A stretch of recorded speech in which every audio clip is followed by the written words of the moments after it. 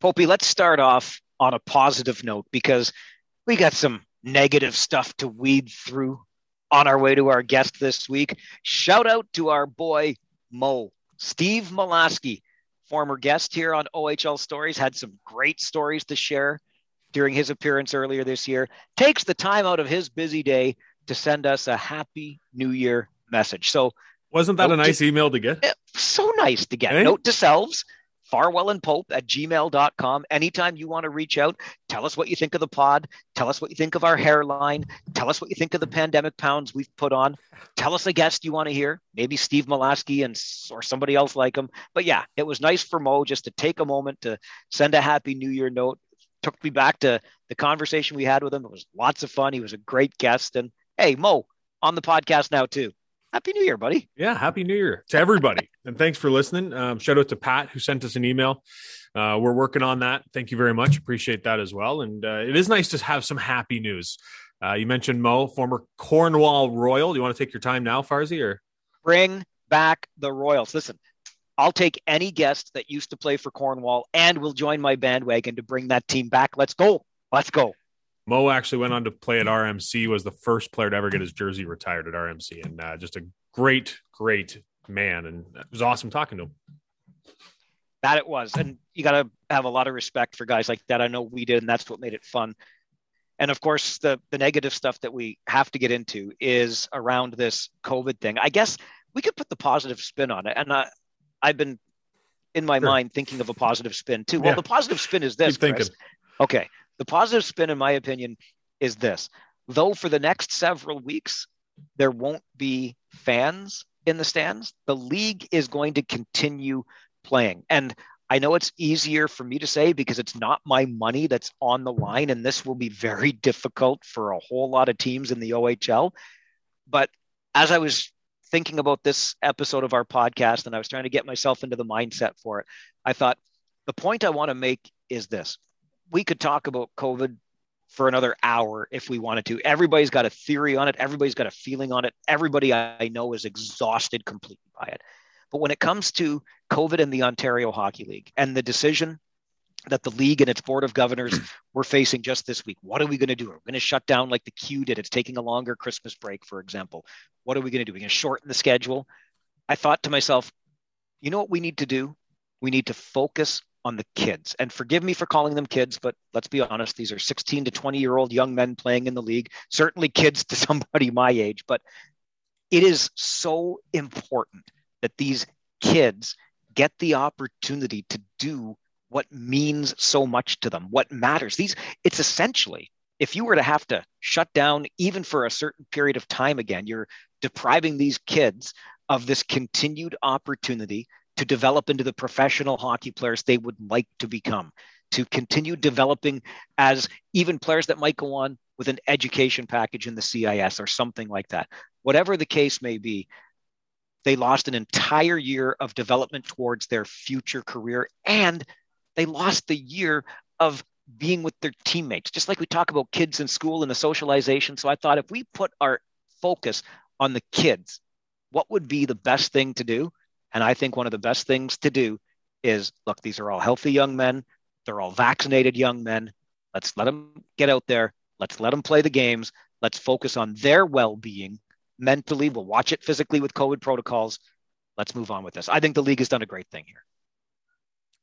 I agree to an extent. I think playing the games is probably the right way. I would have liked to see them take a break after Christmas like we had talked about, take a pause, and come up with a plan and just be forthcoming with what's going on and make your decision, weigh your pros and cons and make that decision. Not have 3 meetings in the second or first week of January wondering what you should do on Monday. Like it seems like, and I know it's ever changing. I completely understand that. But it seems almost like the league is being run by our provincial government. They can't figure crap out right now. And they're doing it all at the last minute. Regardless, I'm all for playing these games and the owner's taking a hit on ticket sales for the next 3 weeks. Because we've sat here, and maybe you can help me out with this, Farzy. You're a little bit smarter than I am. We talked about, you already mentioned it and alluded to it, that it's going to be really tough for some of these OHL teams. Is it? How many are community owned? Kitchener and who else? Is there one or two others? I thought Kitchener was the only community owned. Am I off base on that? I think everybody else has got a private owner. Do they? Okay. I think so. A few years ago, it was more than a few years ago, 2006, when the Windsor Spitfires were bought by Bob Bugner and Warren Reichel. Do you remember what the price tag was? I want to say $6 million, Bingo. But I could be See, wrong. that's why you're smarter than me. You have a brain like an elephant. 6 sheets. What do you think when they just did the restructuring and a few new owners came into Windsor? What do you think the price tag was there? It was sold for $6 million in 2006. Yeah, it was north of 10. Warren and Bob made some money on their little investment. Yeah, and for them, that is little money, just for the record.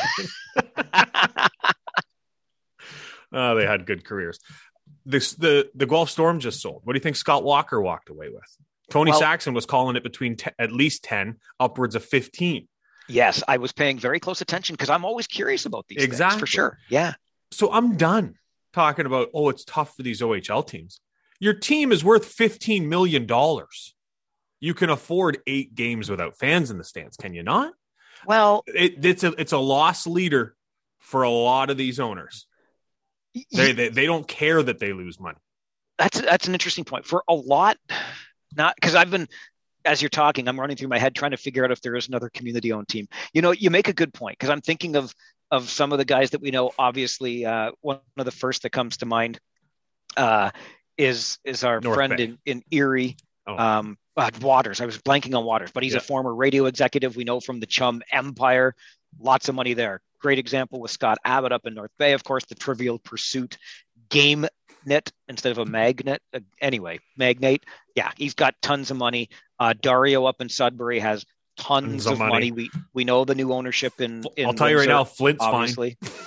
Yes, Flint's that's fine. right, because Rolf had apparently NHL money settled for the Ontario Hockey League. I know in Kingston, the ownership is not holding any tag days. Same with Ottawa, although I still think, especially because of that, the 67s are kind of like the forgotten stepchild up there, but that's a whole other story. It's a really good point. My mind always goes to the Owen Sound attack. Yes. Which for obvious reasons, right? Smallest market and about as close a thing as I think you'd get to community owned. But that group that has owned that team has been nothing but committed and, to the franchise and keeping it there and serving the community with it. I don't know when they open the books, if they ever open the books on this and you get a chance to take a look at the finances of these Ontario Hockey League teams, maybe they are loss leaders for most. That's a really good point. I hadn't thought of it that way.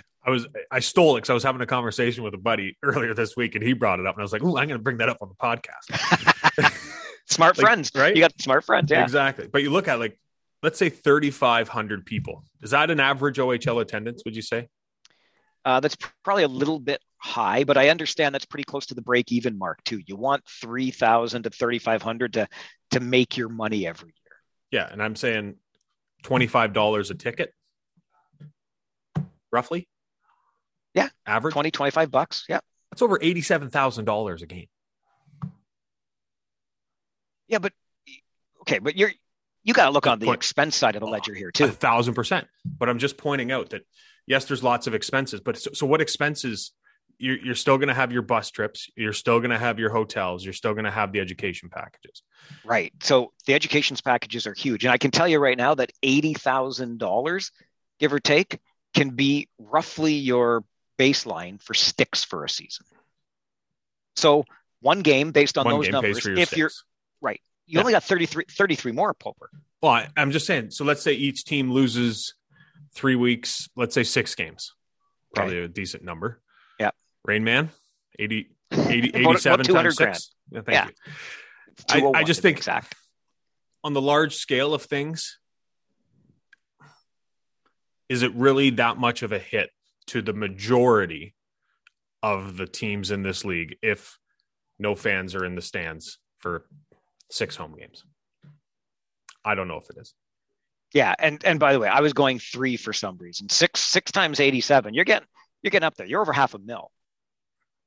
Well, yeah, I'm just throwing out 6 games. Like, I don't know. I figured 2 home games a week. Obviously, that's not the case because you're not going to have 2 home games every week. But I don't know. I just think the price tag on a franchise in this league, and we're worried about whether they're getting their fans in the stands for, let's call it 4 home games. Yeah, I hear where you're coming from. And I think that's probably why the owners didn't want to shut down the season, right? Because they're like, let's just play. Let's get it going. We don't want to shut down and lose all the money. Because if you shut down now and this thing all of a sudden gets extended from 3 weeks to 6 weeks to 8 weeks, then what are you going to do? Well, and don't forget, this is something, it's been a bit of a theme through our podcasts already this season. We've seen the attendance numbers, Poper. We're not going into the Eastern Conference, but we're certainly seeing in the West. We're used to seeing 6,000 plus at the Memorial Auditorium. We've broken 5,000 twice. I know COVID plays a part in that, but as you and I have talked about, you go away for an entire year, and it is possible that people find other things to do with their time. So staying current, staying relevant would matter for sure. Absolutely. And I think it's great for the radio broadcasters out there. More ears on the game. Everyone make sure to tune in Friday. Yeah, you can get, by the way, City News 570 anywhere online, the Radio Player Canada app. Check it out. Tune in that way. You'll love it. You will not be disappointed. Right? If nothing else, you'll get some witty banter. Maybe.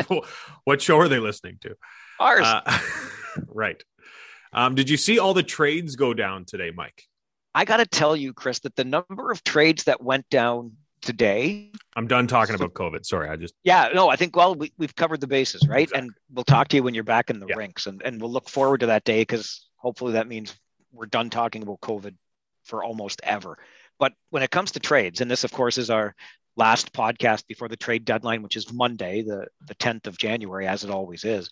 But the number of trades that happened just today is more than I thought might happen this entire deadline. So kudos to the general managers and the owners that are saying, hey, we've got a shot here. We're going to go for it. I really thought, and I still think we'll focus on the big names that are yet to go that we're pretty sure will, Mason McTavish and Arbor Jacki. But, Nick Porco, Grayson Ladd, a former first rounder to the Kitchener Rangers, now up in North Bay. So the Spitfires are doing some things. I don't mind London's acquisition of Cameron Baber from Saginaw. We know the Spirit, of course, aren't going to be making a whole lot of noise this season. But yeah, the number of trades that have already happened, boy, Niagara looks like it's in full-on sellout mode. We'll see who else has decided that they are not going to be at the dance party come April. Yeah, 3 moves today from Windsor. There's a lot of people in Windsor that have said that Bill Bowler's quiet and he doesn't like to make moves and he's conservative. Of course, I think anybody's conservative when your former general manager was Bundy, but and here he is making 3 trades 5 days before the deadline, and you look at some of the trades that he's made, and I don't think he's done.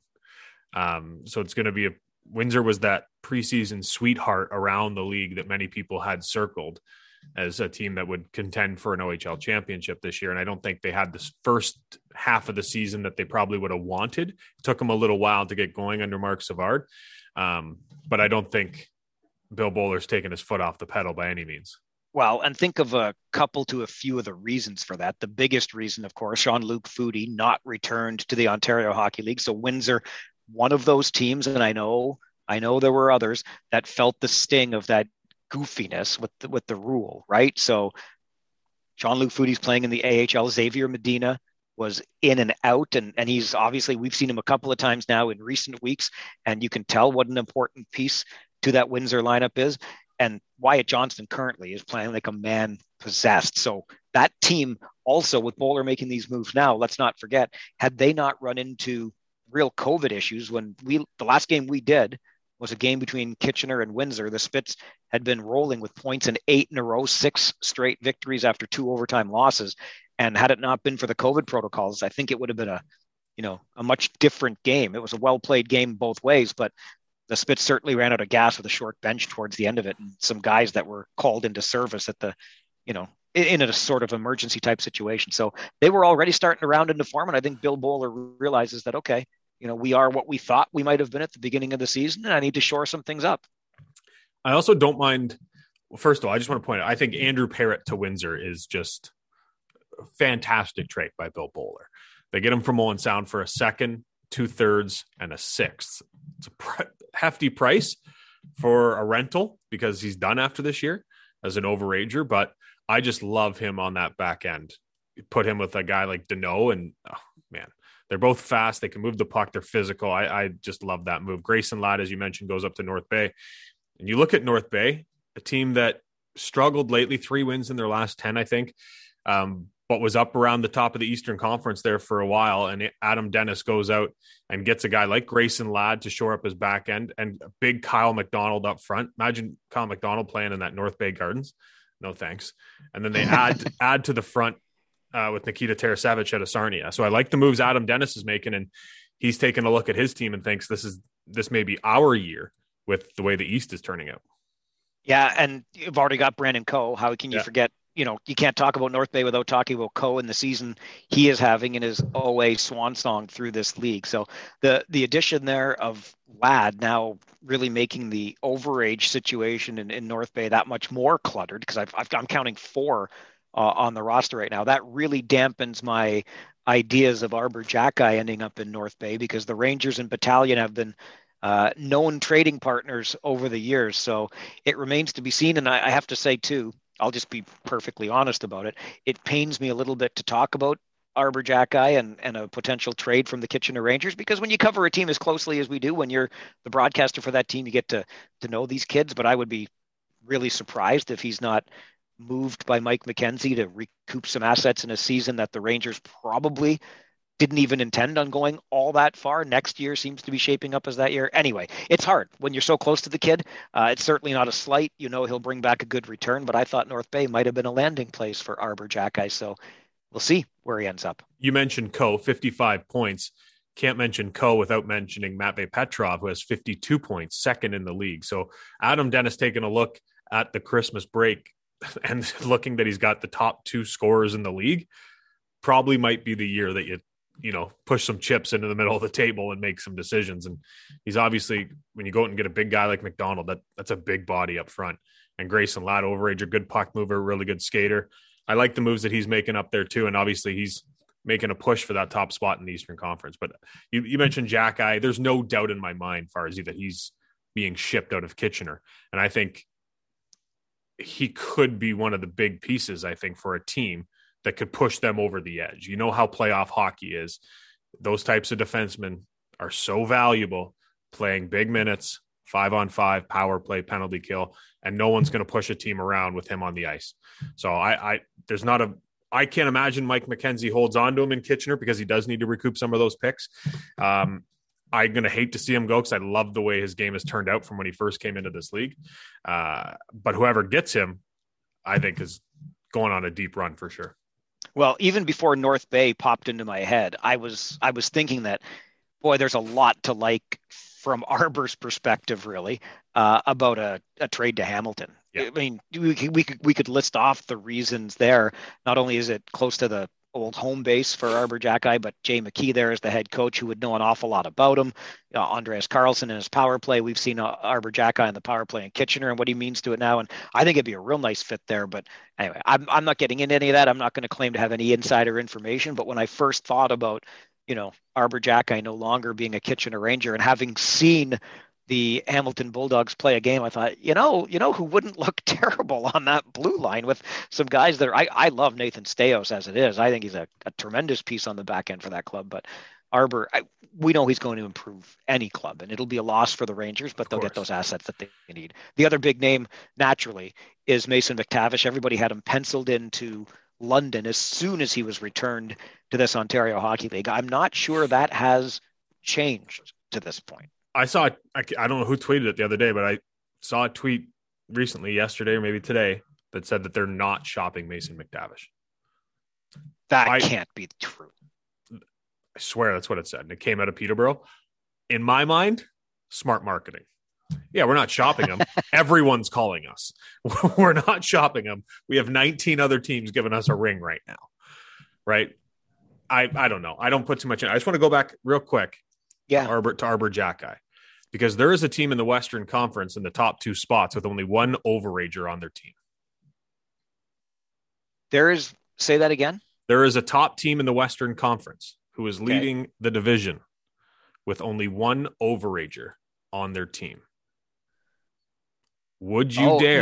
No, it's not good. Stop it. No. It is not the London Knights. They have 3 now. I know it's not. It doesn't matter. It's not going to happen. There's no way. George did Mike a favor a couple years ago when he traded him Giovanni Smith. That was the first time, by the way. We saw the trade between the two teams. Robbie Fabry does not count. Does not count. Neither does Denver Manderson. Let's move on.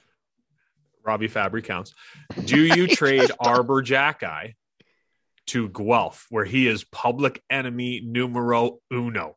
No, not unless George is personally bringing a Brinks truck to 1963 Eugene George Way in Kitchener and backing it up to the dressing room door. That will never happen. No. Nice try. Good one. Just saying. Good one. And by the way, you made me, just with your Mason McTavish point, I just had to, they're not even close right now. I know. So I had to double check the standings, thinking I lost a little bit of a brain cell or two over Christmas. But no, it's gonna be one of those whenever he gets dealt. GM comes out and says, you know what, they just made an offer that we couldn't say no to, and we wanted him to be successful and have a chance at an OHL championship. P.S. Thanks for the 7 picks. Come on, Anyway, I think Jackeye and Guelph makes a lot of sense. Look, I love where you're going with the story. That would be an awesome OHL story. And in fact, maybe we'll devote the entire podcast next week to the story of Arbor Jackeye being traded to Guelph. But just stop with your nonsense, Pope. Just pointing it out. You're just hoping for the story, pal. Well, I think it makes too much sense. But obviously Kitchener and Guelph, you probably don't want them to trade within conference and within division. I get all that, but I just think, admit it. You don't hate the Hamilton idea. No, I don't. It's also just less sexy to me because I won't get to see him play. I just truly enjoy watching his game. Right. When you trade a player like that, isn't that kind of the point? Yeah. You don't want to watch him play anymore.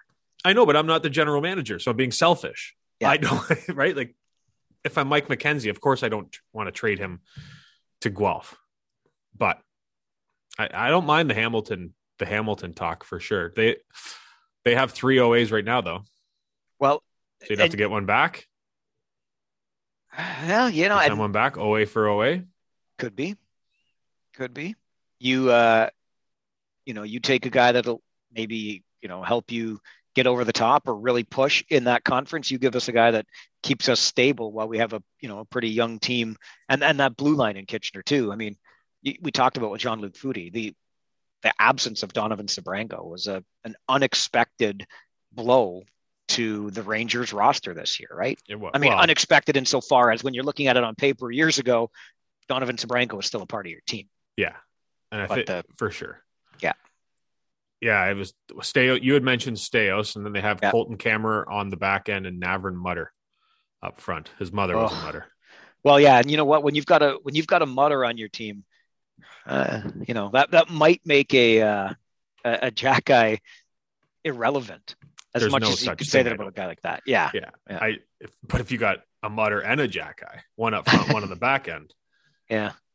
That's a dangerous combo. It's a fun combo. It would be. It's almost it's almost as if the Bulldogs would have a way of pulling in the Hamilton people into that team, because Hamilton is a rough and tough city, and they like rough and tough players. Anyway, I will just say again that I'm glad to see the teams making this as interesting as they are in terms of the trade deadline, because I honestly thought we were going to have crickets this year. How do you determine if you're out of this at this point? We are not even halfway. We're barely a third of the way into the season. So it's a dangerous time, man. Oh, it's a dangerous time. It's Russian roulette, really. Spring is going to be awesome. Are you going to pull that trigger? Is there a bullet in the chamber? Who knows? Yeah. This nonsense will all be behind us by spring. We'll have forgotten about the talk about shortening schedules and taking breaks and hospitalizations due to COVID-19, and we're just going to be raring up for playoffs. And it should be as much fun in this league as it always is come the last couple of weeks of the season into the playoffs. I really respect your optimism. I really do. Come on, Pope. I need more of it. I'm telling you, I need more of it right now. I need more of it. playing devil's advocate, nothing seems to be going right this past year. So it's like, let's hope. Nothing could possibly go worse. Dare I say that? Did I just put it out there into the universe? Yes, you did. Okay. But yeah, hopefully come spring, we don't have to talk about any of this. And there's full arenas everywhere and players are on the ice having fun. And you and I are sitting in the press box singing Kumbaya. Exactly. And the hosts of this year's Memorial Cup will be gearing up for a big event that not only celebrates the game, but celebrates their city and their franchise, and people will gather and they'll sing Kumbaya and they'll quaff a few beers and they'll enjoy the major junior national showcase in this country. I'd say that, of course, deliberately because of our guest this week. And that showcase is in St. John this year. Our guest is the assistant coach for the St. John Sea Dogs, but was once another dog, a Mississauga Ice Dog, and then a Niagara Ice Dog. This guy loves his dogs. Every dog has his day. Right?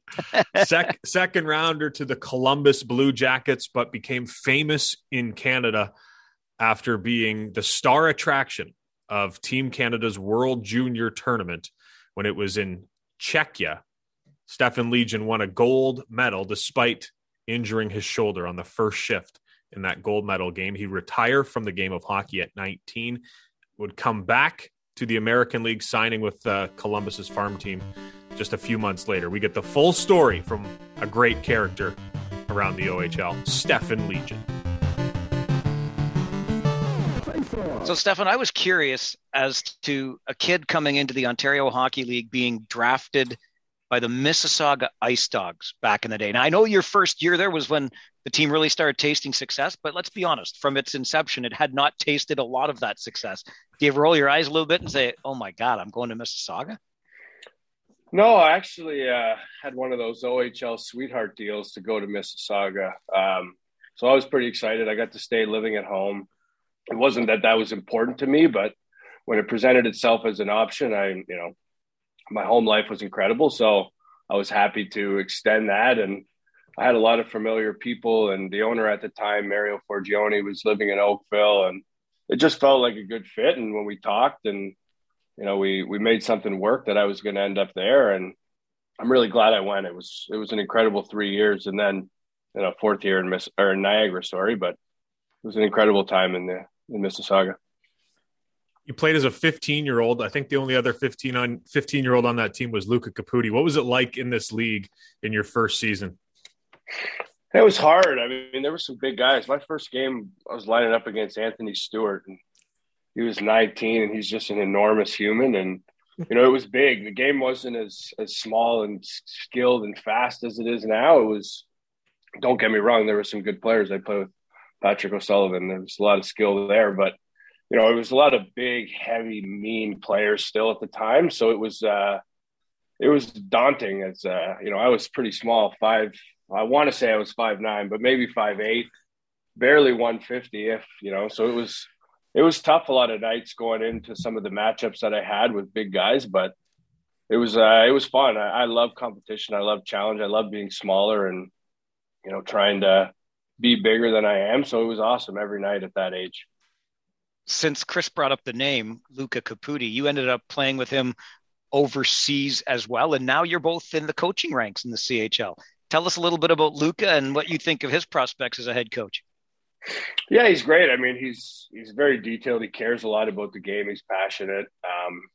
I've spent a lot of my hockey career attached with him. We played junior for 4 years. We were drafted together, and then, like you said, we played together in Sweden. It's nice to see us kind of come full circle, and now we're having conversations that you never thought you'd have with somebody about forechecks and line changes and all these different things that we really did not care about when we played together. It was just, how are we going to take a dump on these other guys tonight and get as many points as possible? So it's funny to see it kind of go that way with somebody that you started as a player with, and now you're kind of going through coaching together. And obviously for him, he got a great opportunity this year. He's doing really well with it. So, it's nice to see guys that you came up with doing well. Was there always a true friendship there? Because you were at his wedding, or was that something that just grew over time? Yeah, I mean, I think, you're around somebody for so long, you just get to know them. And, we kind of adapted to, we had our times where we weren't always that close, and we were different people. And, I think hockey, as much as it's a team sport, it's a bit of a selfish game too. Everyone's trying to be the best. Everyone's trying to get ahead, especially in junior and the American League level. You're just, you're trying to become that next big thing. So there was times where we butted heads, but, we're the same in that we're both just hockey people. We're passionate, we're competitive, and, it's really nice. There haven't been many people that I've stuck in touch with from my days in the OHL, and Luke is one of them that I'm still in touch with. And it's nice that our careers are aligned now a little bit. I like the way you described those conversations you're having now, the kinds of conversations that when you were junior players, you never would have thought you were ever going to have, because who cares about that stuff when you're 16, 17, you're tucking 43 a year, that sort of thing, right? Do you look back now, Stefan, and feel any remorse for what you did to coaches at any point in time? Yeah, it was awful. Like, awful. I would have, I don't know. I wouldn't have survived in today's game with some of the antics that I was pulling, that's for sure. Probably had some long nights for some coaches, particularly one at the end of my career. But it's tough. I think that's just what it is. Part of being a kid. You don't know what you're doing. You think you know everything. You're smart, and you're not. But everything I did then I think it's really paid dividends, because it kind of directly reflects what I'm doing now. So, I got a lot of good life learning experience back then in terms of how to handle players and what they're going through when they're acting this way, and a lot of that stuff. You mentioned that coach at the end of your career. Is he the one that gave you the nickname 50%? No, that was a guy in pro. This was a guy at the end of I was pretty quiet at the end of my playing career. In junior, I was more of a outspoken coach's problem, a little bit more so. Very opinionated. That was more it. And I thought I was right. And no one else could be right except me. So that was my mentality back then. And I you know what, it's wrong, but I think it helped me accomplish some of the things I accomplished. I had to play a role where I was kind of hated every night. So why not everybody hate me? Why the other team? Why not everybody? You talk about the experience you gain really in life and in hockey, going through what you did that brings you into coaching now. How much of that do you draw on now as a coach with St. John? I think you're drawing on it every day. You're dealing with so many different kids at so many different stages of their life. And, every year one day you're talking to a 16-year-old and you're thinking back when you were 16, or 17-year-old. And, as your career progressed, you're talking to different guys at different stages. So you're always kind of leaning back on what you know, but also not relying on it too much, because no one's the same. Those kids aren't going through what I was going through, and they don't want to just hear about what I was going through. So I think a lot of it is just, being a listener and listening to what they have to say. And instead of just trying to instill what I think is right, you listen. And then when you can, kind of throw in your expertise in the area, that's when you can kind of really dive in. But I think a lot of talking goes on from people in authority and not much listening. So you can still talk, but you have to listen to figure out what you need to talk about. So, drawing on those experiences all the time for sure, but still trying to just, adapt and stay current, because the kids don't really care about what happened 5 minutes ago, let alone 15 years ago. So, you got to remember that too. And everyone's selfish. They want to think about themselves. So you got to give these kids time to kind of lay it out and get it off their chest a little bit. In talking about coaching, it's the perfect segue, because in your first year in the OHL, you play for Greg Gilbert, you run into him again in the pro ranks, and now he hires you out in St. John. What does that man mean to you? Yeah, he was a great mentor. He was, for me as a player, it was something that I really attribute a lot of the success in my career to. A lot of the things that I was given, the Hockey Canada stuff, I think came from playing under him my first 2 years. There wasn't much of an onus offensively put on myself. He didn't care if I had 0 goals, 100 goals, or anything. He wanted me to play a specific way, and I think he saw the bigger picture. So forever, I'm grateful. He spent a lot of time work. He used to drive me home from the rink, for Christ's sakes, after road trips because we both lived in Oakville. So, there was a lot of bonding quietly. I would never talk. God, like 16-year-old me and Greg Gilbert sitting in a car at 3 a.m. Like there wasn't many words said, but there was a lot of just a lot of information in the eyes driving home with Gibby, and he'll always have a special place in my heart for what he did for me as a player. And it was nice to cross paths with him as a coach again, for sure. You talk about that Hockey Canada stuff. So obviously that leads us to the opportunity with the World Juniors in 2008. Let's see, Tavares, you already mentioned, Stamkos, Subban, Legion, no big deal. Marchand. Marchand's on that team as well. Yeah. I mean, it just goes on and on. Doughty was there. Yeah. That's good. Decent squad. It makes me think, Stefan, about the pressure that we always talk about, we the media, I think, always talk about is on you guys when you're there. You did win the gold, but can you put into words what, like, despite all those names, what the pressure is like to come back with the first place finish?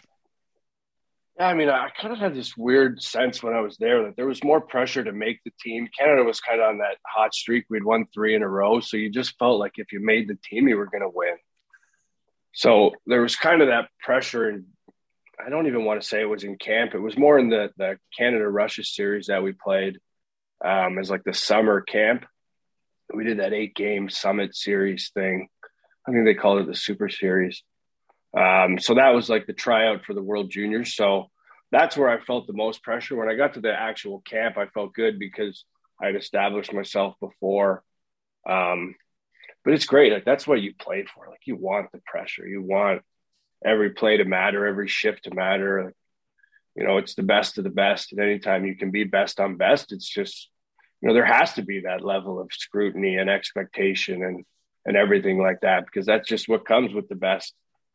I think the media is one thing, but I think it puts a nice emphasis on the importance of the players being their best, because that's what the game is all about. So that's what was really fun about being involved with those players and those names. And I wasn't really one of those names when you look back at it. Even then, I wasn't one of those names, but to just compete with those guys and to play with them and to try to be mentioned with them, it was incredible. And I think, the pressure is something that adds to that. And we won, so I didn't really have to think about the negative side of it. But, just the pressure to win, it was the dressing room, everything was electric. Like, it was, everyone knew what everything meant. And it was so, intense, and everything's on the line for 2 weeks. And it was like heaven. It was the greatest environment I've ever played in. And, I'm sure a lot of those guys that were on the team have gone on, I think all of them have Stanley Cups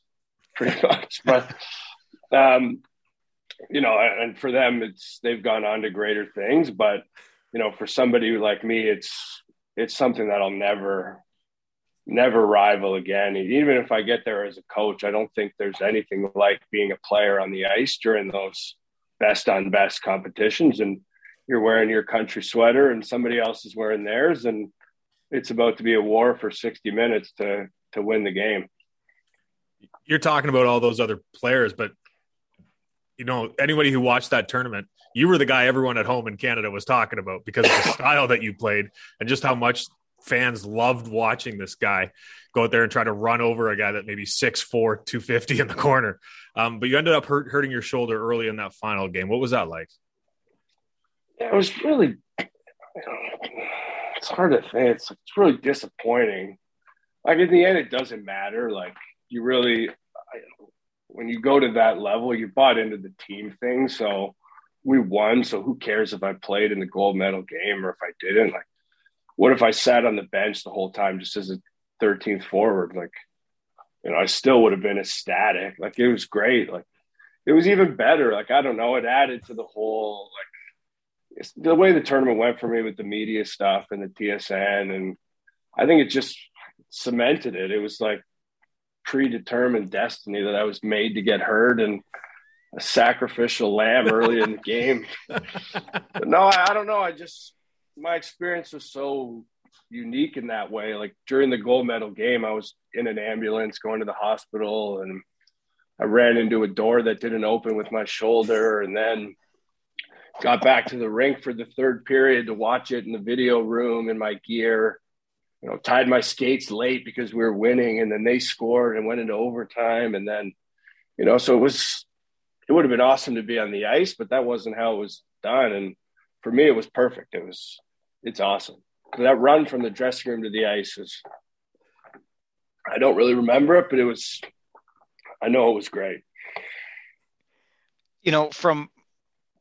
From that high watermark, and you talk about being one of those greatest moments of your playing career, can you take us through what happens less than 2 years or so later when you're 19 years old and you say, I'm retired, I'm done? Yeah, I think, like that injury, I think really played into that, because when I got back from World Juniors, now I wasn't playing. I wasn't doing anything. Well, I was doing something, that's for sure, but it wasn't hockey. So I kind of created this celebrity for myself, and then I came back into a world where now I'm not living at home, and I'm 19. I'm going to bars regularly. I'm in a university town. I don't have any physical responsibility except to rehab my shoulder, so I can be as hungover as I need to be for that. So it just everything kind of unwound for me. And, then the pressures of trying to make the jump to the NHL and going to the American League, and there was world championship stuff. And it was just a lot in a short period of time that, kind of didn't go my way after everything kind of had gone my way. And it all just clashed. And I think the two things came to a head, and the stuff that didn't go my way outweighed what had. And I kind of lost track of what made me as a hockey player. It was just a couple months later that you told Columbus that you wanted to come back and play. What was the turning point that led you from, not wanting anything to do with hockey to then making that decision to want to come back? Well, I think it's not that I didn't want anything to do with hockey. It's just, I don't know. What do? I didn't know what to do. I just, I made a knee-jerk reaction, and then once you do it, you're done. Like, I couldn't just be like, oh, just kidding. It was not like, if it was one day, if it was 6 months, if it was 6 years, like, the damage was done the first day I made the decision. And, I think in that 6 months, I just kind of had to bring myself back up to where I could just be okay with probably never being what I was going to be anymore. And so it was a weird stretch of time. It was not that I didn't ever love hockey. I wanted to play it. I couldn't. I didn't know what to do. I didn't know how to live my life. I just got a bunch of money. I just, I moved to the US. I got all, I didn't know what to do. And I just obviously didn't do it the right way. And it's unfortunate, but I mean, not the first guy, not the last. So what can you do? You coach in the queue. That's what you do. How you doing now, though? Good? Everything good? Yeah, great. Everything's good. I got 3 kids. I got a good wife. Everything's great. My life is good, and it's been good. Yeah, it's been good for a while. Good. So that's nice, I mean, good, man. Everything could always be better. Like, I could have a bigger house. I could have a better car. I could have a better job that pays me more money. But, it's where I'm at, and I'm happy with it. I'm happy to be part of the hockey journey again. And just like a player, I'm like a 19-year-old in my 4th year coaching, and I'm looking to go to the Mem Cup this year. So, it's good. Everything is exciting, and I'm looking forward to the future. I think it's going to be good. I'm putting in a lot of hard work, so I think it's going to pay off. It's a real success story, though, when we look at it in this way, from retiring at 19 to being where you're at now, back in the game, on the brink of that Memorial Cup you just mentioned. Was there, for lack of a better term, Stefan, a coming to Jesus moment for you along the way where you said, like, I gotta get my stuff together here. I gotta figure this out? It wasn't like one thing. I think it was every year. It just kind of slowly a stroke was painted in the painting, and I just started to see it more clearly. And it was, I can't even remember the age, but when you're 25 and you can't even get a job in the American League hardly anymore, you got to start figuring that something's wrong with you and not everybody else. And I think that's when I just started looking in the mirror at what was actually going on. And I think once I got out of hockey, it allowed me to actually do that, because I wasn't around those people that I had constantly been pushing back against. And, you know, there was always the I'm right, you're wrong mentality with me for coaches. And so once I got away from that, I was able to just be like, okay, you're a dick. Like, that's the logistics of this whole situation. And then from there, it's once you realize that you just weren't good, it's easy to start coming back, and you start putting good people in your life and start letting people that were good back in your life, and things can turn around quickly when you want them to. How often in these 4 years of your coaching career thus far do you have you looked across to a player maybe saying something to you that, and you just think, this kid, he's just a dick? Oh, every day. These kids are something different now. Not just the ones on our team. Like, every kid is, I don't know. I'm sure they said it about us. You know, this generation, they've taken it to a whole nother level of accountability and just their willingness to take criticism. It's incredible. They're so good at it.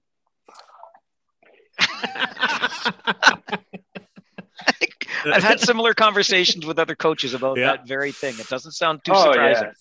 Yeah. No, and that's the thing. You know, it's the kids on our team bug you at times, just like every kid bugs every coach at times. And I think really it's more so just the fact that we're around each other so often.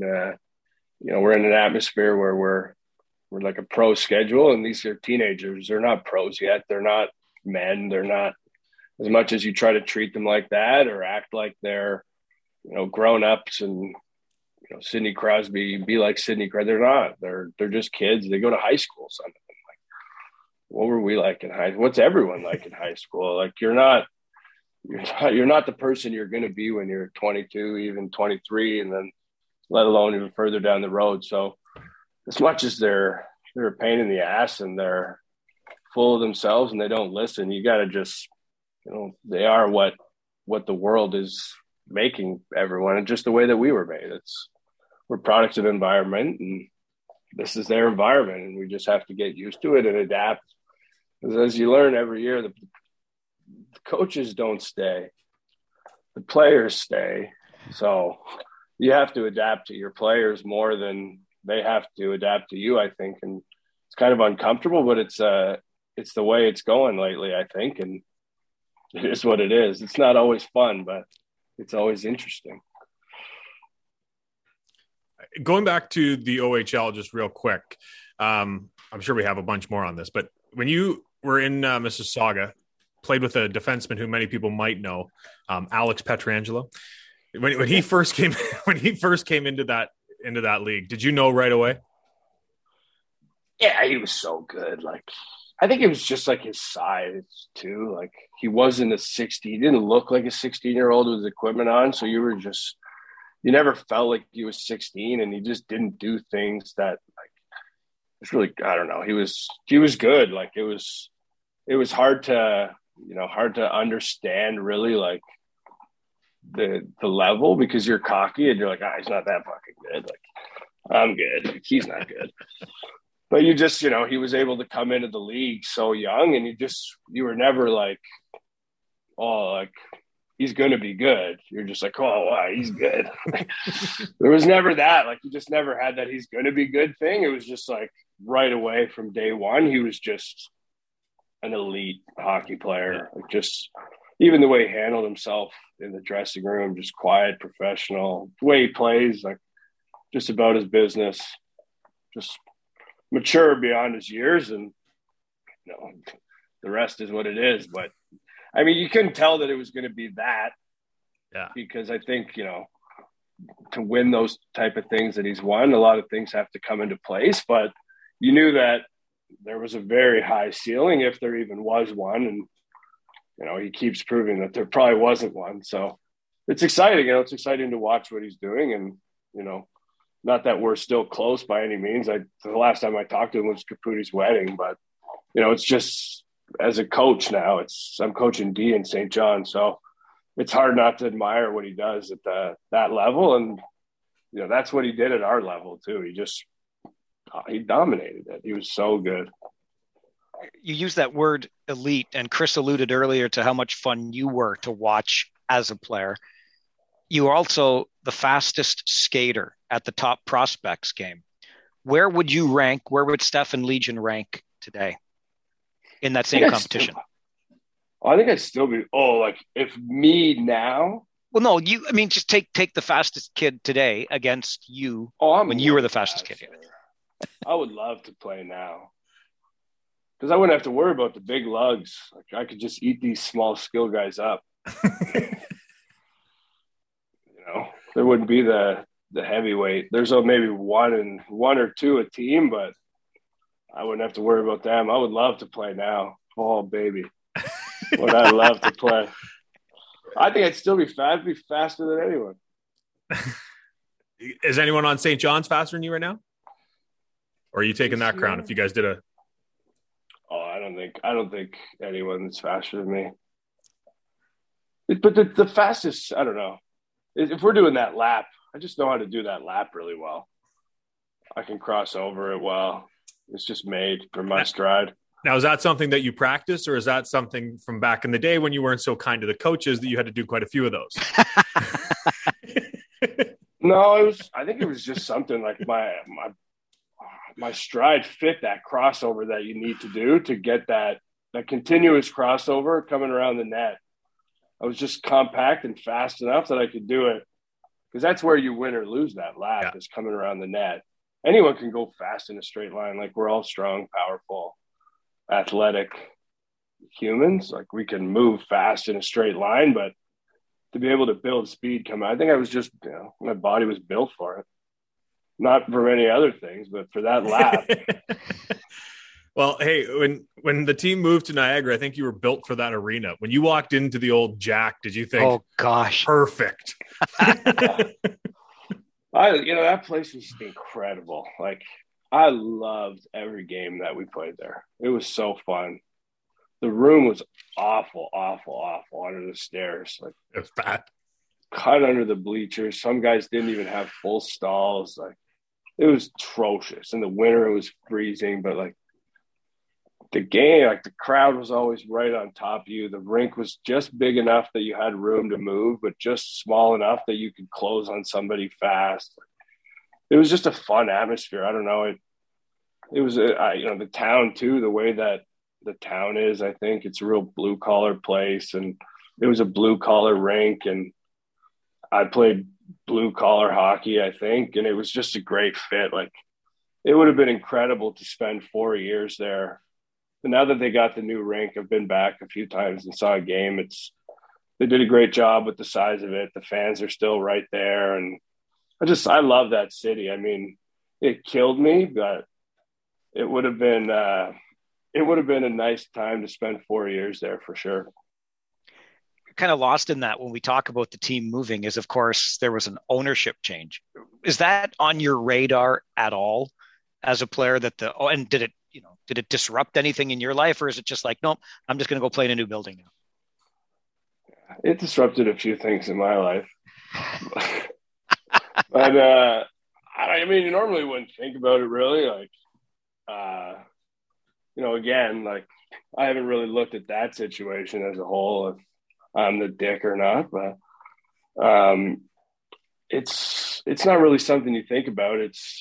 For me, it was a big change because of the billet and moving away from home for the first time and everything like that. And I had pretty, if you know Forge, Mario Forgione, the owner of Mississauga, he was pretty outlandish. And I don't know if that's a bad thing. I don't mean it in a bad way. He was a great guy, but he was, outspoken and always around. And so I was comfortable with ownership. I never had an issue that way. And, getting to Niagara, there was some things I didn't agree with that were done, but again, I'm a player. They're the team, so who cares what I think? But it just, and I think I was just trying to get bigger than my britches too. I started to be successful, and I just wanted to, like an Aaron Rodgers of the OHL, wanting to be part of making decisions in ownership. And doing other things. And, you know, it wasn't a good situation going to Niagara in any terms, but on the ice. The on ice was so pure, but the off ice was just so bad in every aspect. On the ice, you guys make a couple trades towards the deadline, but you guys went out and got Sebastian Dom, I remember. Did you guys expect to beat Oshawa in that second round? Yeah, if he would have stayed in the net. I hope he's not listening. I hope he is. I should have went to Kitchener. I was supposed to go to Kitchener at the deadline. Really? But I was at the World Juniors, and I just honestly I didn't want to think about it. Like, it was, again, like, just the OHL was like, I don't care. Like, I'm at the World Juniors. I'm not thinking about it. And then when I did start thinking about it, I was like, oh, I'm a pretty big superstar in Niagara. Like, what am I going to be in Kitchener? And, you know, I was still new to being good, I think. Like, my first 2 years were pretty underwhelming. Like, nobody ever wants to talk about those two. We can. No, but so I was kind of new to being good, so I didn't, you know, some good players in Kitchener, Duco, Azevedo, Spalling, you know, Kadri. I think Kadri was there, maybe. Yeah, I don't know. They were stacked. Bodker was there. They were stacked. I'm like, where am I going to play on this team? Like, you know, again, I probably would have played on one of the top lines. I would have played a lot in hindsight, but I was just comfortable in Niagara. I did whatever I wanted. I acted however I wanted, although it was wrong. I just was comfortable there, so I stayed. And then we thought we could win the East and go to the Mem Cup that way. And we traded for Dom, and the goalie is very important. And in our game, he just came out of the net and misplayed the puck twice in the game, and we got beat out. I think we would have beat Oshawa, no problem. And then who else? Belleville, yeah. Yeah. He was so good when you got him, too. Yeah, he was unbelievable. Yeah. They're always unbelievable until you get them. I was going to say, I know we all know this, but Kitchener did something that year, just pointing it out. That was 2008. They won. Yeah, they won the league. Yeah. Oh, yeah, they won the league. They lost in the Mem Cup final to Spokane. Yeah. Do you ever look back and just think, shit? So stupid. Yeah. Dumb. They lost in the finals. Like, I was at least a point and a half game player in the CHL. Like, if I'm in the lineup, I'm getting a point and a half. Probably we're winning the game. Fuck. Like, I think about this stuff sometimes. I try not to. But well, I'm hoping to get redemption on that. I actually just talked to Colin Campbell about that this summer. He was bringing it up because he's got the Kitchener ties. He was trying to get me to go there. And yeah, I think about it. I do. I really do. It would have been nice. Play for Pete and Spotter, and, you know, anyone who plays for Pete and Spotter seems to have success later on in hockey. So my path there would have been easier. But once again, you only get one opportunity to make these stupid choices. I'm curious because given what you've been through and somebody who has seen probably better than most the business side of the game, how you are more property than player when it comes to professional hockey, what brought you back into the game? It's everything that I am, really. Like, I don't know anything else. You know, not that I was always like destined to be a great hockey player, but even just as a kid, I never did anything else. I never focused on anything else. It's all that I was. Like, I used to sit in my basement and tape my stick and then take the tape off and then tape it again. And like, it's just all I wanted to do. Like, I would skip exams in grade 9 and 10 to go play shinny. Like, I didn't care about anything but hockey, and I care about my family now. Like, I have 3 kids, so to say that I don't care about anything is ignorant, but it's everything I am. Like, I love it. I think about it like 24 hours a day. I have to do things that aren't hockey. I play a baseball video game because it's like the only thing that will get me away from not thinking about hockey. Like, I just love it. I can't bring myself away from it. I retired for 1 year, and the first thing I thought of was like, how can I be involved in hockey? Like, it's not a player, because I love it. It's awesome. I think I just didn't like being a player. Like, I wasn't made to be told what to do. I wasn't made to work out that way. I wasn't made to be able to eat right and train for that long. And that just wasn't for me. So I really think that coaching is the path that I was destined for. And I'm excited about it. It's good. And like I said, it's all I know. It's all I've ever known. So it's all I want to do. You mentioned how much you love the game, and obviously coaching, you watch a lot of film. Are you able still to watch NHL games without any sour grapes or anything? Oh yeah, all the time. I'm pretty confident that I did not make it because I wasn't good enough. So I can watch the game, and I've made my bones with myself. So, to watch guys, like, talk about Petro, like, we talk about all the guys on that World Junior team, like, was right there at one point. Like, there's no real sour grapes in it. And now it's just, I love watching them and seeing what they do. And, I think knowing them adds a little bit to the teachability with the players in junior, to have any connection with NHL players. They seem to be really into that. So, it's good. I love watching games. I would try to watch every goal the next day, as many condensed games as I can. I try to watch one in the background while I'm doing my work. Like, it's where I want to be. So it's what I want to do. It's, I can't get there as a coach and then be like, oh, I should have been a fucking player.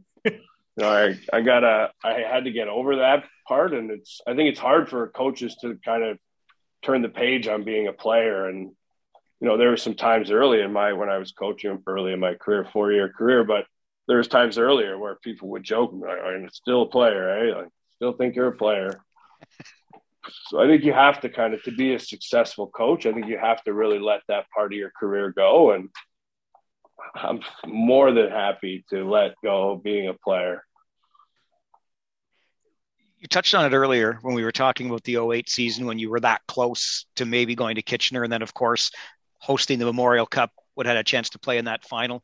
But that opportunity for redemption this year in St. John, what's it been like in the city this year, knowing that you're going to host the Memorial Cup in June? Oh, you can see the excitement through everyone's mask. I mean, it's just it's tough. I mean, it's hard. It's a really great time for our community. It's something that, hockey is a really passionate thing in St. John and the whole New Brunswick area. And our ownership, our owner is, he got a lot of cash and he's putting a lot behind trying to make this a great event. So it's really unfortunate that this pandemic is still going on and affecting that. But I mean, there's a lot more that's being affected than the Memorial Cup. So I don't want to sound like I'm stepping on any toes, because there is a pandemic going on. It's bigger than anything, any one of us, but it would be nice if we could really kind of sink into that city environment and do this Mem Cup the way that it's normally done, because I think St. John's a real good community for that. The way the city's set up, I don't know if you guys have ever been out here, but it's really nice. The Pedway, the Uptown area, it could host people well, and it would be nice to kind of build that energy leading up to the event. I'm hopeful that we'll be able to have that energy in June, but it would be nice to be able to build up to it and not have our fans cut back and all that kind of stuff. So it's been challenging that way to kind of have that community excitement, but it's kind of always there in the back of your mind. And, the city's trying to get behind it as best as they can, but hopefully we can get ahead of this COVID variant and try to open it up and start building the momentum. And I think we'll do a good job with whatever we can, but hopefully the team's given the opportunity to really let loose and get the community involved and let the players know how special it is to host a Memorial Cup in your city. I've never been to St. John. I always want to. I'm hoping something goes right here with the Rangers in the next 4 or 5 months. and we can maybe get out there and we'll look you up. Did you spend a weekend at Doug Gilmour's cottage once? Yeah, I did. So I'm good friends with Evan. And I'm sure I saw he was on the show, right? Yeah, we had him a couple on, weeks back. Yeah. Yeah. So through him, obviously he's married to Dougie's daughter. And actually she's from Oakville and knows my brother. They went to high school together. So always kind of knew her a little bit, but then through the wives, they got a little closer, and me and Evan played together in Sweden and became close, and was fortunate enough to get the invite to Dougie's cottage, and it was pretty nice. Within like 5 minutes, Kirk Muller's there, and you're just, hanging out. I love, I used to watch, there's this Teach Me How to Dougie video that got put on YouTube. I used to watch this thing before my games. I loved this guy so much. To be able to go to his cottage and just to be around him. I'm around him not a lot, but the interactions that we do have are more sociable now, and it's pretty fucking awesome to hang out with him. Me and Evan we were up to no good late. It was like 2-3 in the morning, and I just went rummaging through Dougie's cottage. I got Leaf pants on. I got a Winter Classic jacket, a helmet, stick handler with one of his sticks in the living room, just fanboying at his cottage. He was only there for maybe a couple hours. Him and his buddy took off back to the city, but yeah, he's unbelievable. What would 7-year-old Stefan Legein have said if you had been able to tell him, buddy, in about 20 years, you're going to be at Killer's cottage?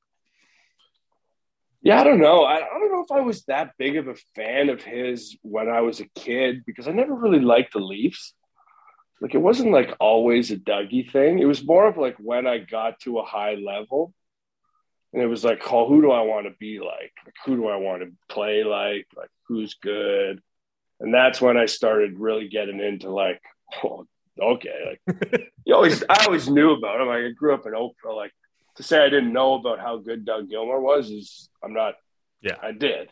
I wasn't obsessed the way I was until I got to the level the OHL, and I was like, okay, I'm going to try to score 100+ points and hip check Bob Probert. That's what I want to do. I like it. You can definitely see the similarities there, right? A smaller player in stature, but plays with that ferocity, that tenacity, that assholishness, if I can put it that way. And yeah, I mean it was part of the role for sure, to be an asshole. My job was to make 18 guys hate me, 19 because the goalie was getting it too. So that was my day. No, but yeah, I mean, I watched him a lot, and I tried to emulate his game. It was watched him and Darcy Tucker, Sean Avery, and those were the guys that I wanted to be like. I didn't really care for the points and the goals. I had way more fun getting pulled out of a scrum, and was shaving my head into mohawks all the time in Niagara. I love that stuff. That's what I wanted to be a part of. I thought I might score, but I knew that I was going to get up to some stuff. That's what was fun. I could always control my own level of involvement in the game, and I enjoyed it. So I loved watching Dougie with that way. So I think I asked Evan this. I can't remember if it was him or someone else, but I got lost in a hockey DB wormhole, which is so easy to do. And I know you were in Syracuse with a guy who I have never met, didn't watch him play, but I know his hockey DB and I love it. John Nasty. No, John Nasty Morasti. Oh yeah. Fuck. What was Morasti like? I don't know. It's hard to describe. I don't know. He's he was never even there. He's just this living story. You don't know what's going on. He's got stabbed in the arm. He's fighting everyone. He's doing this with the owner. It was just you could never keep up with what was going on. I felt I played on his line for my whole time in Syracuse, which was part of the reason I hated pro hockey so much. Why? I played with this guy and Kevin Harvey. No offense to Kevin Harvey. He was an all right hockey player, but he was pretty interested in fighting, and Morasti had no interest in anything but fighting, and we never played, and it was just So I don't even know how to describe this guy. Like, he's something. Like, I don't know. It's like I can't even put it into words what it's like to have played with him. Like, so why was Mike York's name the first one to come to mind when we mentioned Syracuse? Oh, I don't know. I just thought you were gonna, because he's got an interesting hockey DB. He was a really good player. He was a disaster, but he was a good player. Okay. I just wanted to see if I could pull him up on Hockey DB here, and I was going to take a look at how interesting his career was. Oh, he was like an Olympian, and he had like a zillion points in college. He was good. Was good. Yeah. Very good. Yeah. Yeah. You think he says the same thing about Stefan Legein when he gets asked? No clue who I am. I'm curious about that. Like, how much guys remember you that you were like around a little bit? You know, like, what does Rick Nash remember me from my time in Columbus? Like, you know, those are the weird things I wonder. What do you remember about Rick Nash? He was unbelievable. He was quiet as anything, but he was so fucking good. He was so fast. He was like, if he was the nicest guy, like, you know, just would, you know, be at dinner, like, you know, older NHL guys, younger guys, non-NHLers like myself, and just, you know, not at fancy places, like hidden at a hotel restaurant, just a normal person and incredibly skilled at hockey. Like, he was a treat to watch, and he was a treat to be around, just watching him be a professional. Like, I had no professional bone in my body, but to watch some of those guys that in that NHL level was just, that's the coolest part about it for me, is to just, you know, have seen some of those guys in their element.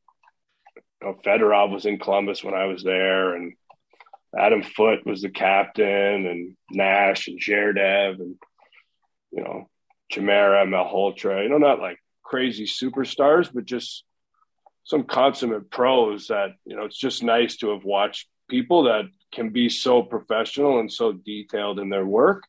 And it's nice to have said that I was around them and saw that.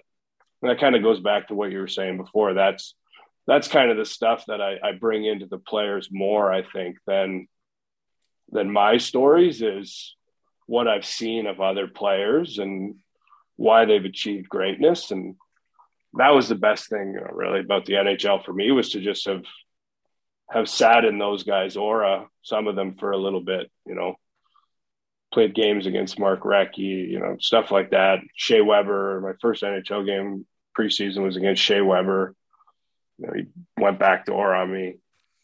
Like, it's, you know, those are the things, like, you know, that's all I get from my career, and those are the stories that I like. And so to think about those pros like Nash and Fedorov with his new cars every day, and, you know, it's cool to look back on.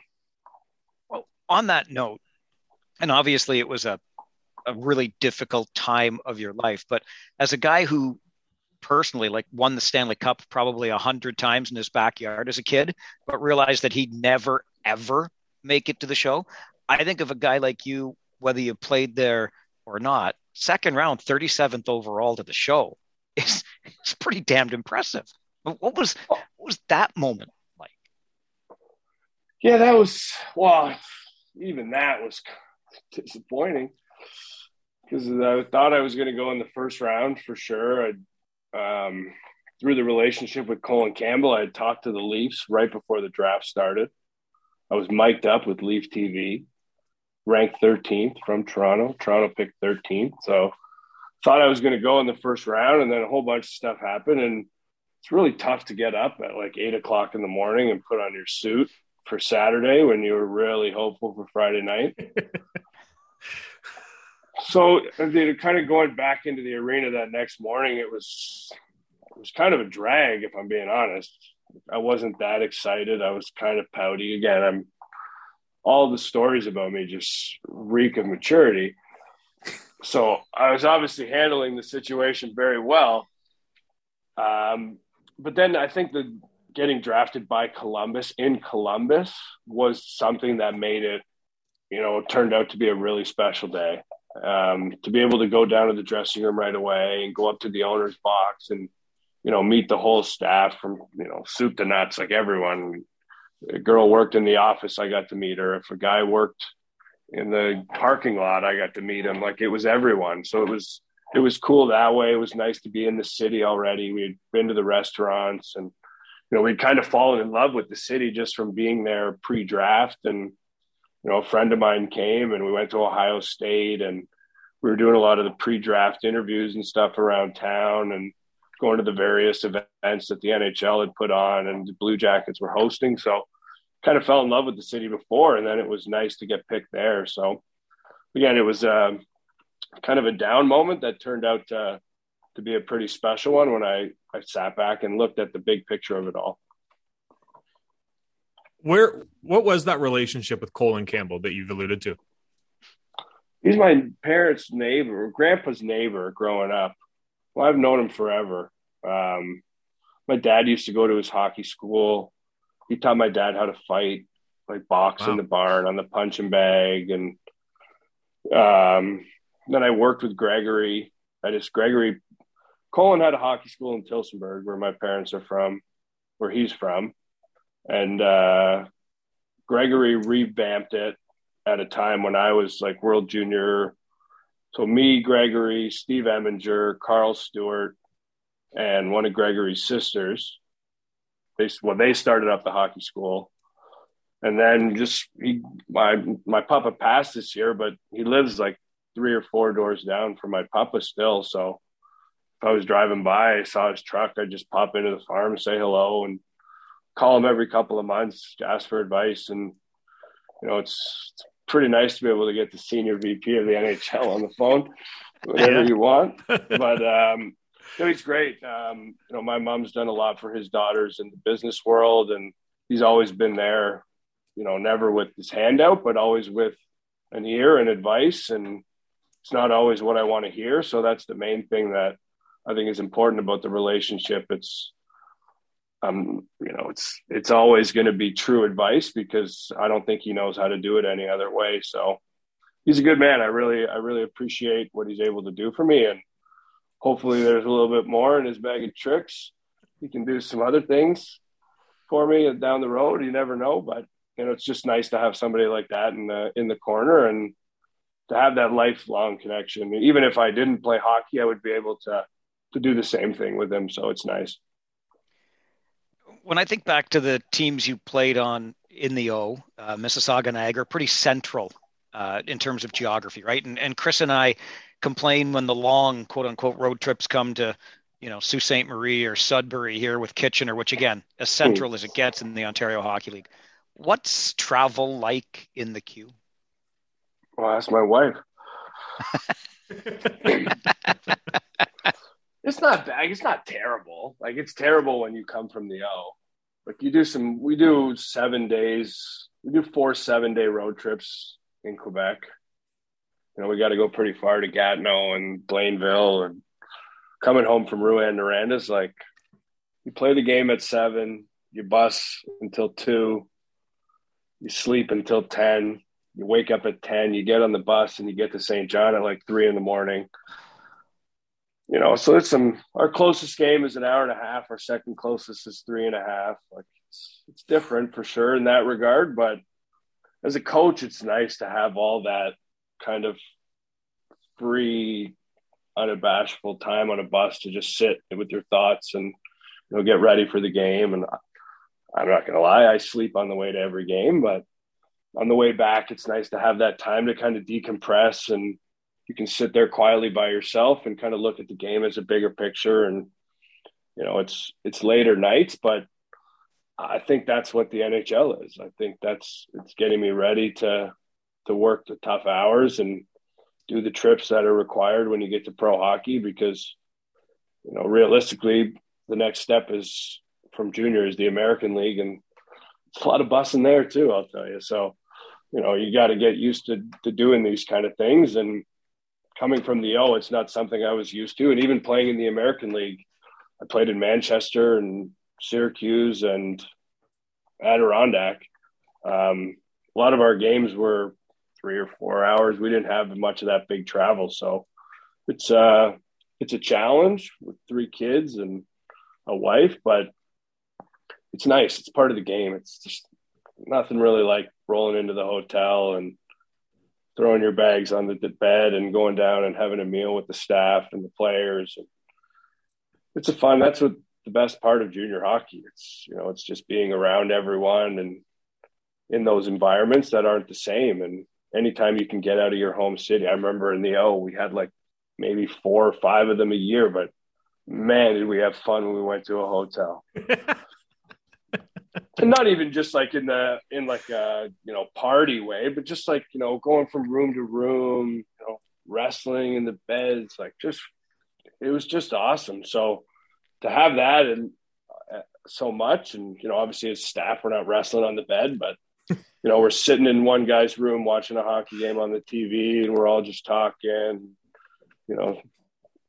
shooting the breeze, telling stories. We got a pretty good staff. They've been around, so there's a lot of interesting stories to be told always, and it's good conversation. It's fun. I love the travel aspect, to be honest. My wife hates it. She's in the next room. She's gonna be pissed, but I love it. Nothing like it. As if the long season and the travel wasn't bad enough. He's home for one night. We steal him for an hour for a podcast. No kidding. Your poor wife. Oh, I've been home for like 3 weeks straight. My wife's been getting. Oh, so she's ready for the next road trip. Oh, well, COVID is just she's been spoiled in a sense that last year we played 35 games, was home forever.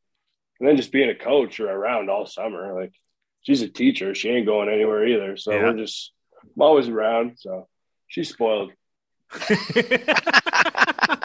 I'm checking, I'm checking. Yeah. Can you hear me? How was your time in Sweden?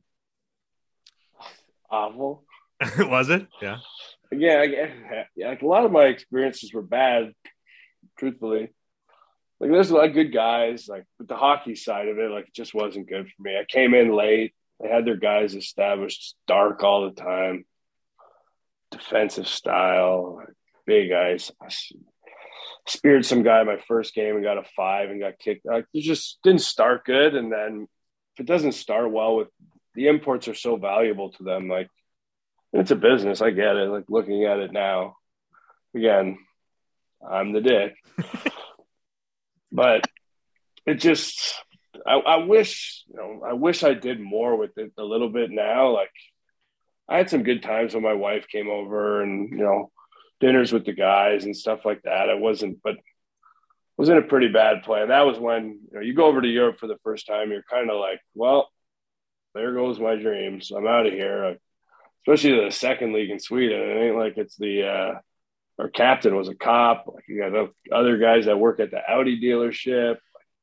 It's just a different situation. So I didn't handle it that great.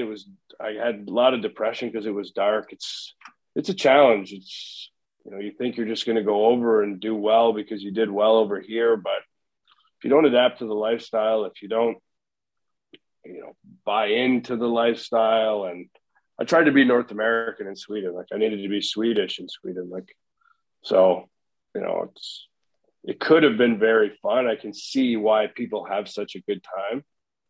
You talked to Evan, he spent so long over there and loved it, and his wife loved it. And sure, they had hard times, but most of it was good. And I wish that more of it was good for me. I was only there for a short time, but it's unfortunate. But I still did have a lot of good away from hockey. I love Stockholm. I love traveling around.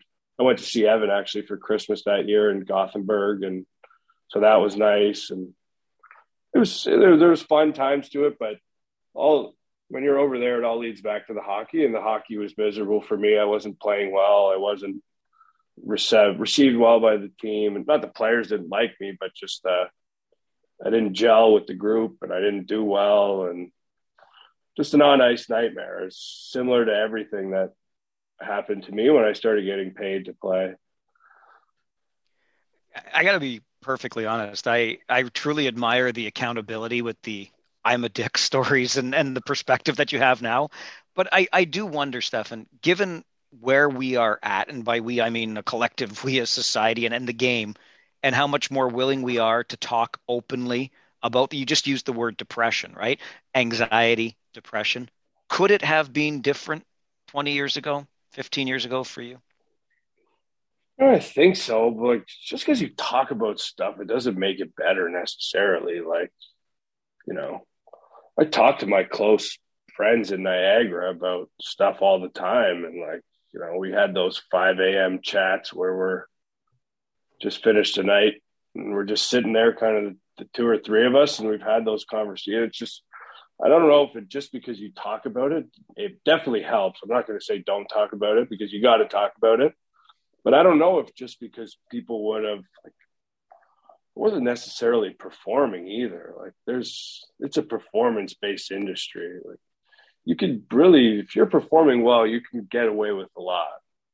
And I think that's where a lot of guys, you know, they didn't understand my anxiety. They did, but it's just a business and you weren't performing. And that's the sad side of it. And so I don't know if, you know, I had conversations with people in my organizations about it as well, and you know, didn't really seem to care because I wasn't that good.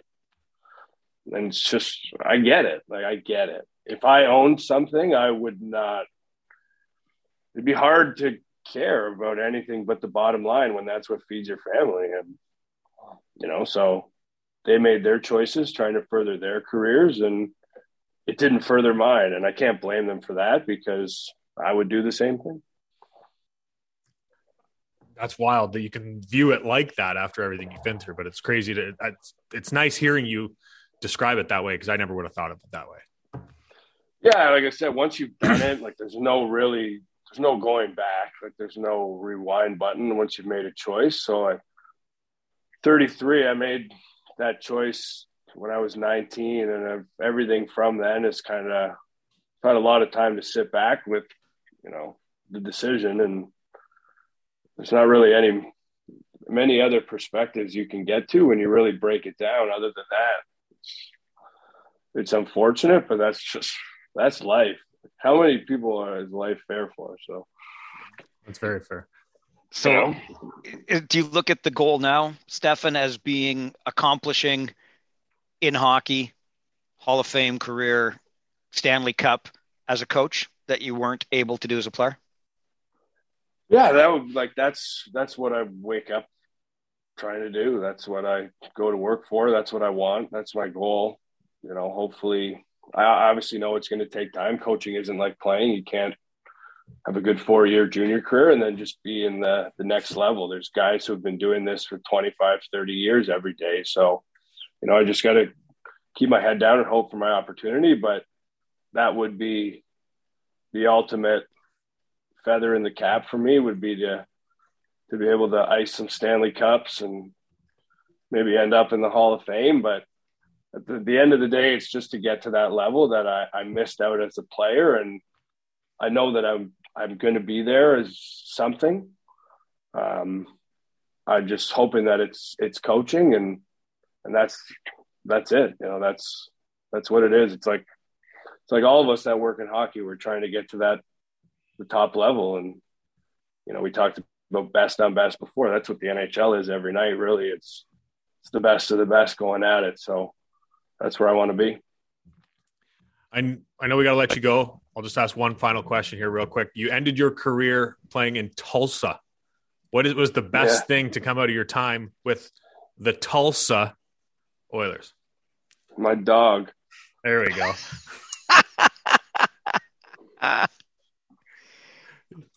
How's the there? Oh, that's fantastic. Tulsa. That's fantastic. That's awesome. That's it.